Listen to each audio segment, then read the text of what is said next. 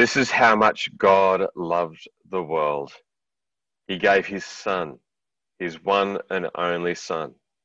And this is why, so that no one need be destroyed. By believing in him, anyone can have a whole and lasting life. God didn't go into all the trouble of sending his Son merely to point an accusing finger, telling the world how bad it was. He came to help, to put the world right again. And we thank God that he did send his Son Jesus to do that.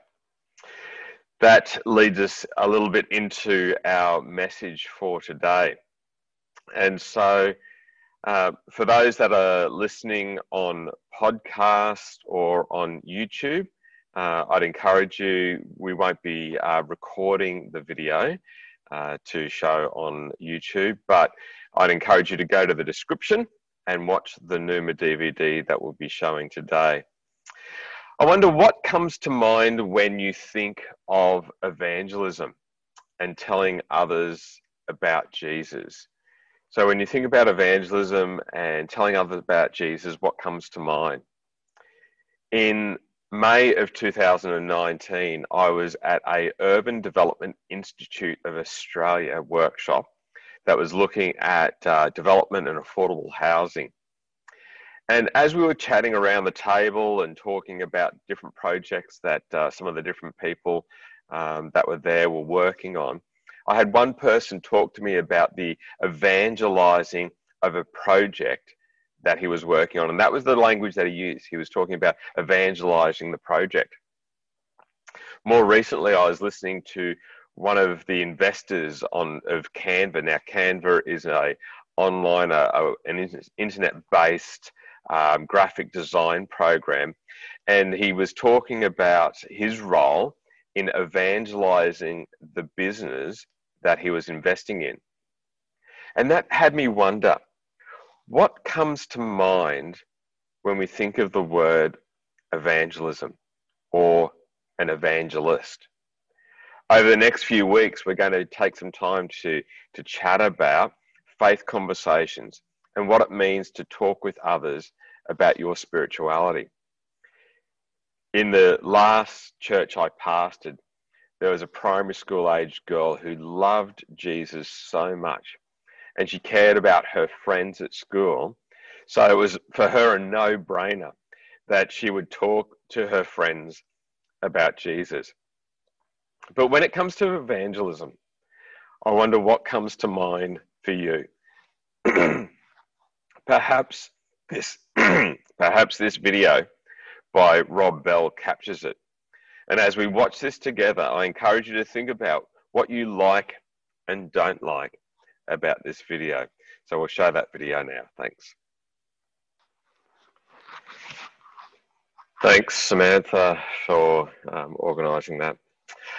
I don't know about you, but when, like, I've grown up all my life in church, I was reflecting on with someone recently that the sort of household that I grew up in was whenever the church doors were open, we were kind of expected to be there.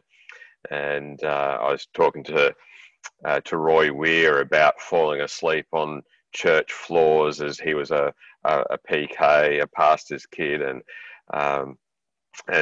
for me, a lot of that experience was the same. And it was interesting.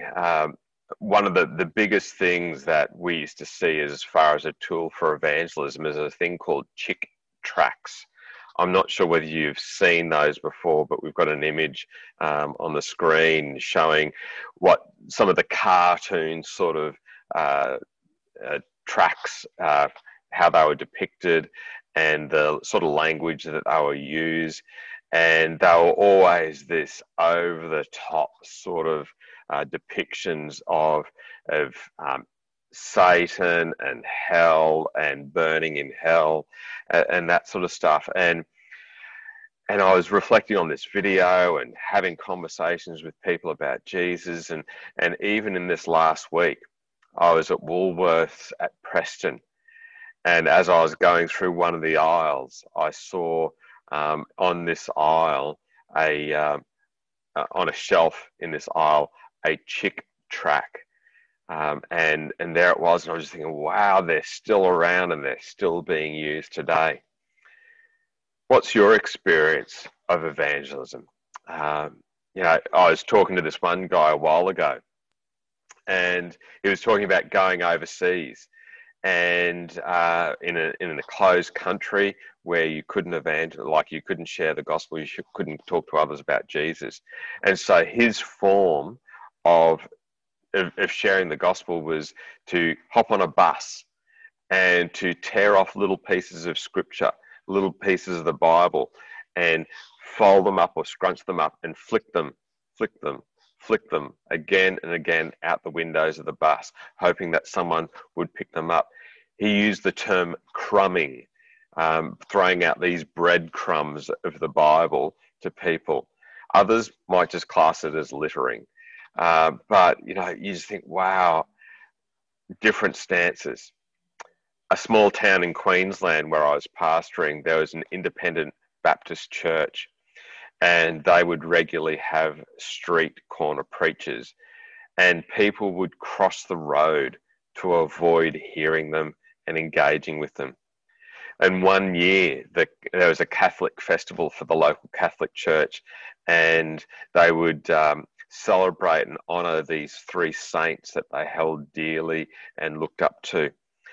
And one year, when this Catholic church was having this festival, this independent Baptist church brought in a flatbed truck from one of the farms, and they positioned the truck across the road, and they had a megaphone or a bullhorn, and they yelled out to the Catholic congregation as they celebrated the Three Saints festival that they were all going to hell for their idol worship. Perhaps you've seen people passionate in their commitment to tell others about heaven and hell. Now, I'm not saying it never works, but I've met people that have come to faith in Jesus through street corner evangelism. But they tend to be the exception, not the norm. So I'll invite you, we might see if we can unmute the microphones, and we'll have a little bit of a dialogue about this. But what's your experience of evangelism? And when you think about the video, what did you like? What didn't you like about that? And then I've got another question after that. So if you see the prompt come up on your screen to unmute your microphone, if you can just click on unmute, or if you want to just go down, I think it's often in the bottom corner where you can unmute microphones. So if you want to do that, that'd be great. But let's have a little bit of a conversation about this. And when you think about evangelism, what comes to mind? And when you think about the video, what did you like, what didn't you like about that?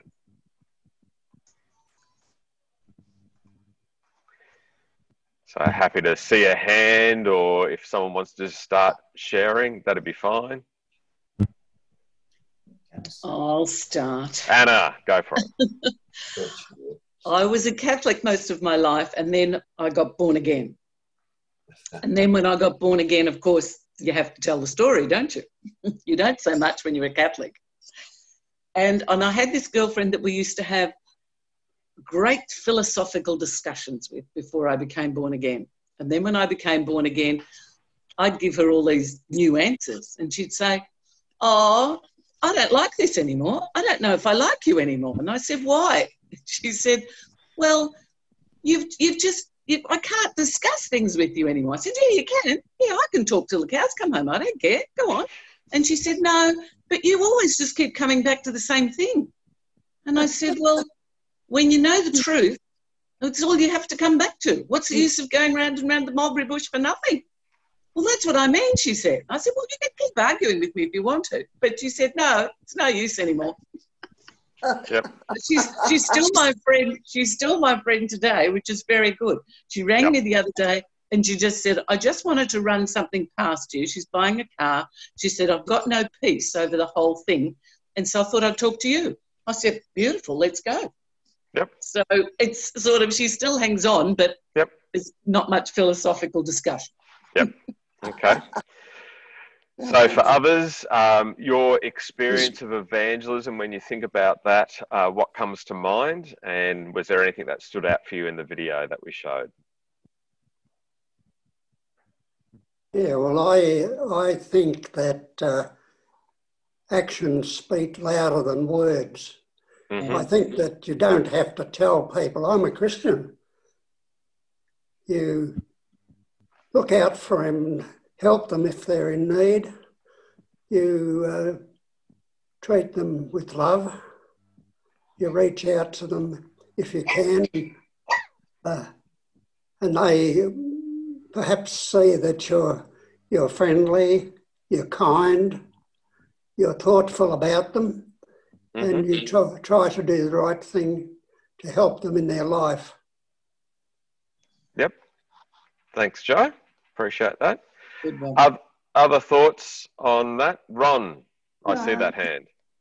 Yeah, I recall many years back seeing a film called The Gospel Blimp, and which annoyed everybody by firing and dropping the notes. But one fella in the church, the other said to him, "But why aren't you involved with this?" He said, "Because I'm too busy speaking to my friend, my next door neighbour, about the love of God." And that he maintained was the way to bring people to Christ. Yep. Good fellow, isn't it? Yep. Lorraine? As a teenager, I mean, I grew up in the church. As a teenager, I used to get really annoyed with ministers who would repeat the last verse of a hymn over and over and over again, giving an appeal for people to come forward.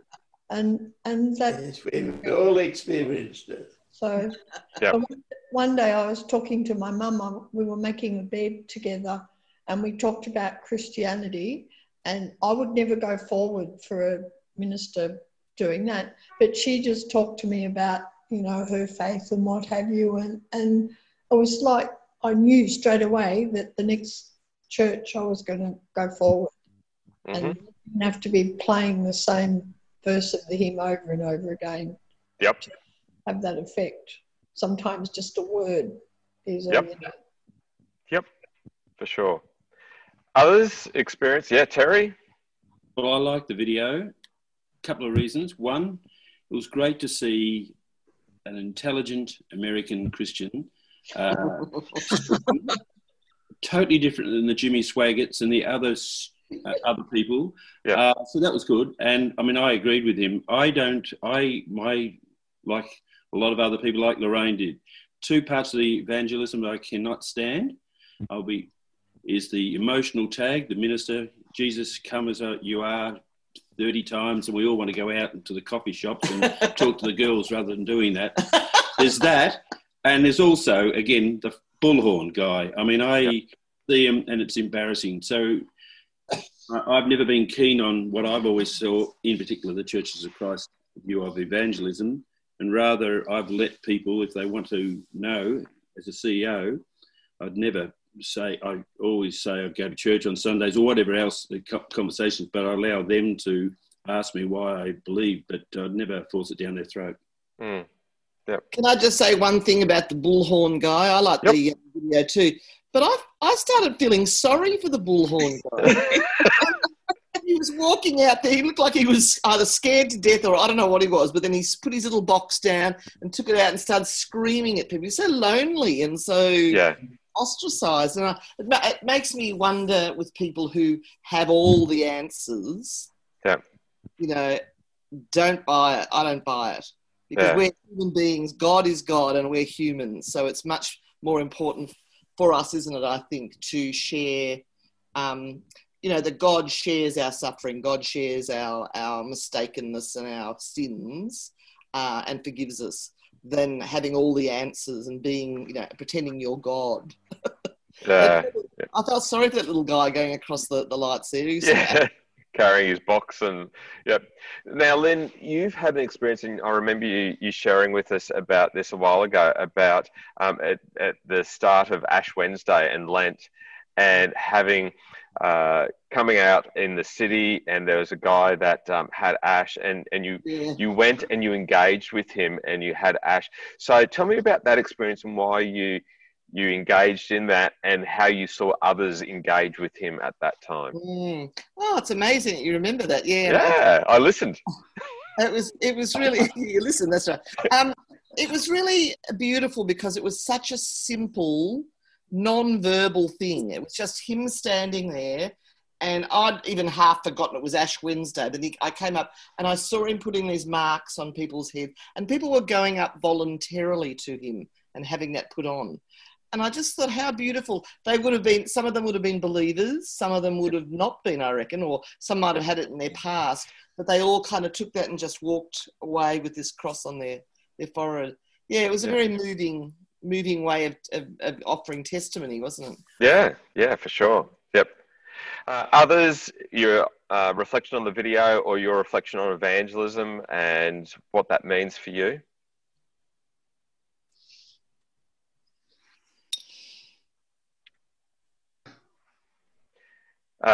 Michelle and David, they've got a comment there. Let's see if I can bring that up. Studying in India, the local Christians and evangelists would keep telling non-Christians about going to hell, about being devil worshippers if they didn't accept Jesus. They used to annoy lots of us, so we resisted accepting God. It was only when no one forced God on me that I found him and became a Christian. Yeah. It's an interesting, take of when you feel as though you're being badgered, how you tend to recoil away from that rather than moving towards it. My question, and I'd be interested in hearing some more thoughts on it, is who influenced you in being a follower of Jesus? And was it their lifestyle, their conversation, or a combination of both? So who influenced you in being a follower of Jesus, and was it their lifestyle or their conversation or a combination of both? I will just quickly say it was lifestyle and a combination of both. Kevin and Betty Mitchell of Box Hill Church of Christ and George Mullen, Kevin and George were adult counsellors, as it was called, of our youth club. And Betty was a Sunday school teacher, a wonderful woman, and she got me to teach Sunday school at age 16. So, yeah, those beautiful two. People. Beautiful people. Yeah, wow. That's great. Others? My father was a great influence because living with him, I could see that he believed in the Christ and living the Christian life, and that was probably the major influence as to why I became baptised when I was 13 or 14 years old. Yep. So the lifestyle and the living that your dad did, but also you'd hear him preach and that sort of stuff, but it was also what happened behind the scenes as a dad as well. Yes, but my father always claimed he was no pulpit giant. Yeah. And I've heard much better speakers than he ever was. But I recall one instance, he went out to visit a parishioner one day on the farm, and he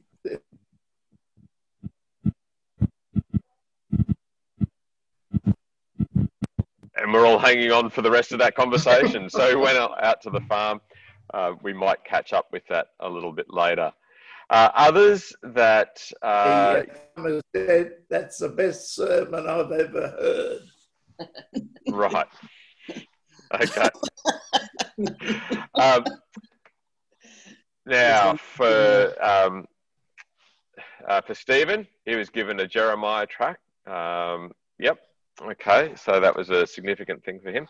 For others, lifestyle, conversational combination of both. Who was it that influenced you in becoming a follower of Jesus? Lorraine, and then John.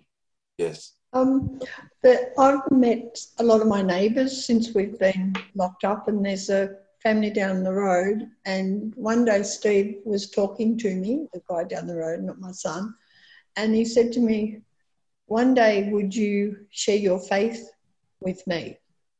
And I sort of thought, oh, okay, what have I said to him that he's picked up that I'm a Christian?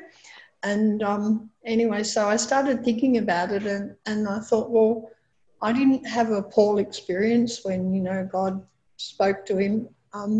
It was just the way my parents lived and the way my parents demonstrated their faith to us, that it was just a natural progression, that this is how you do it. Yep. Yeah. And John? Yes. Can you hear me? Yep. Yep. Okay, sorry, I couldn't see my little microphone, see whether it was on or not. Yes, I was brought up in a Christian family, of course, and I had the warmth, not only for my mother. My father passed on when I was quite young, but my cousins and uncles that surrounded me at the time when Dad passed on, and my development over those years was just absolutely enormous. And as far as the song that dragged me in, the one that really got me, I Am the Potter, all right, which sort of molded me into that. And I always constantly think of that hymn. And I don't remember it being repeated over and over again, all right? Yep. That's a long while ago. Yeah, that's right. Yep. One of the things, I don't know whether you caught up with Ablett's comment on the weekend. He got promotion plus. That is evangelism with the media. Whether you accept everything he said, well, that's your conviction or understanding of the gospel of Christ. Yeah. Okay. Anyone else? All right. So on this next slide that we've got, I just want to encourage us to take some time to reflect on a couple of things. One, think about your friends, a friend of yours who is not a follower of Jesus. Have you ever thought about what might work to help them to connect more with Jesus? And if not you, then who gives your friends an understanding of what it means to be a Christian? So what are the dominant voices of Christianity or being a follower of Jesus that might be speaking into your friend's life at this time? And who do you talk to about your relationship with God? We're encouraged in the Bible to recognize that a relationship with God is deeply personal, but it's never meant to be private. And so who do you talk to about your relationship with God? So there's going to be some music played, and I encourage you that over the time that music's played, that you take some time to think about friends of yours who are not followers of Jesus, and have you thought about what might help them to connect with Jesus? And if not you, then who speaks into your friends' lives in an understanding of what it means for to be a Christian? And who do you talk to about your relationship with God? So music will be played, and then we'll connect after that.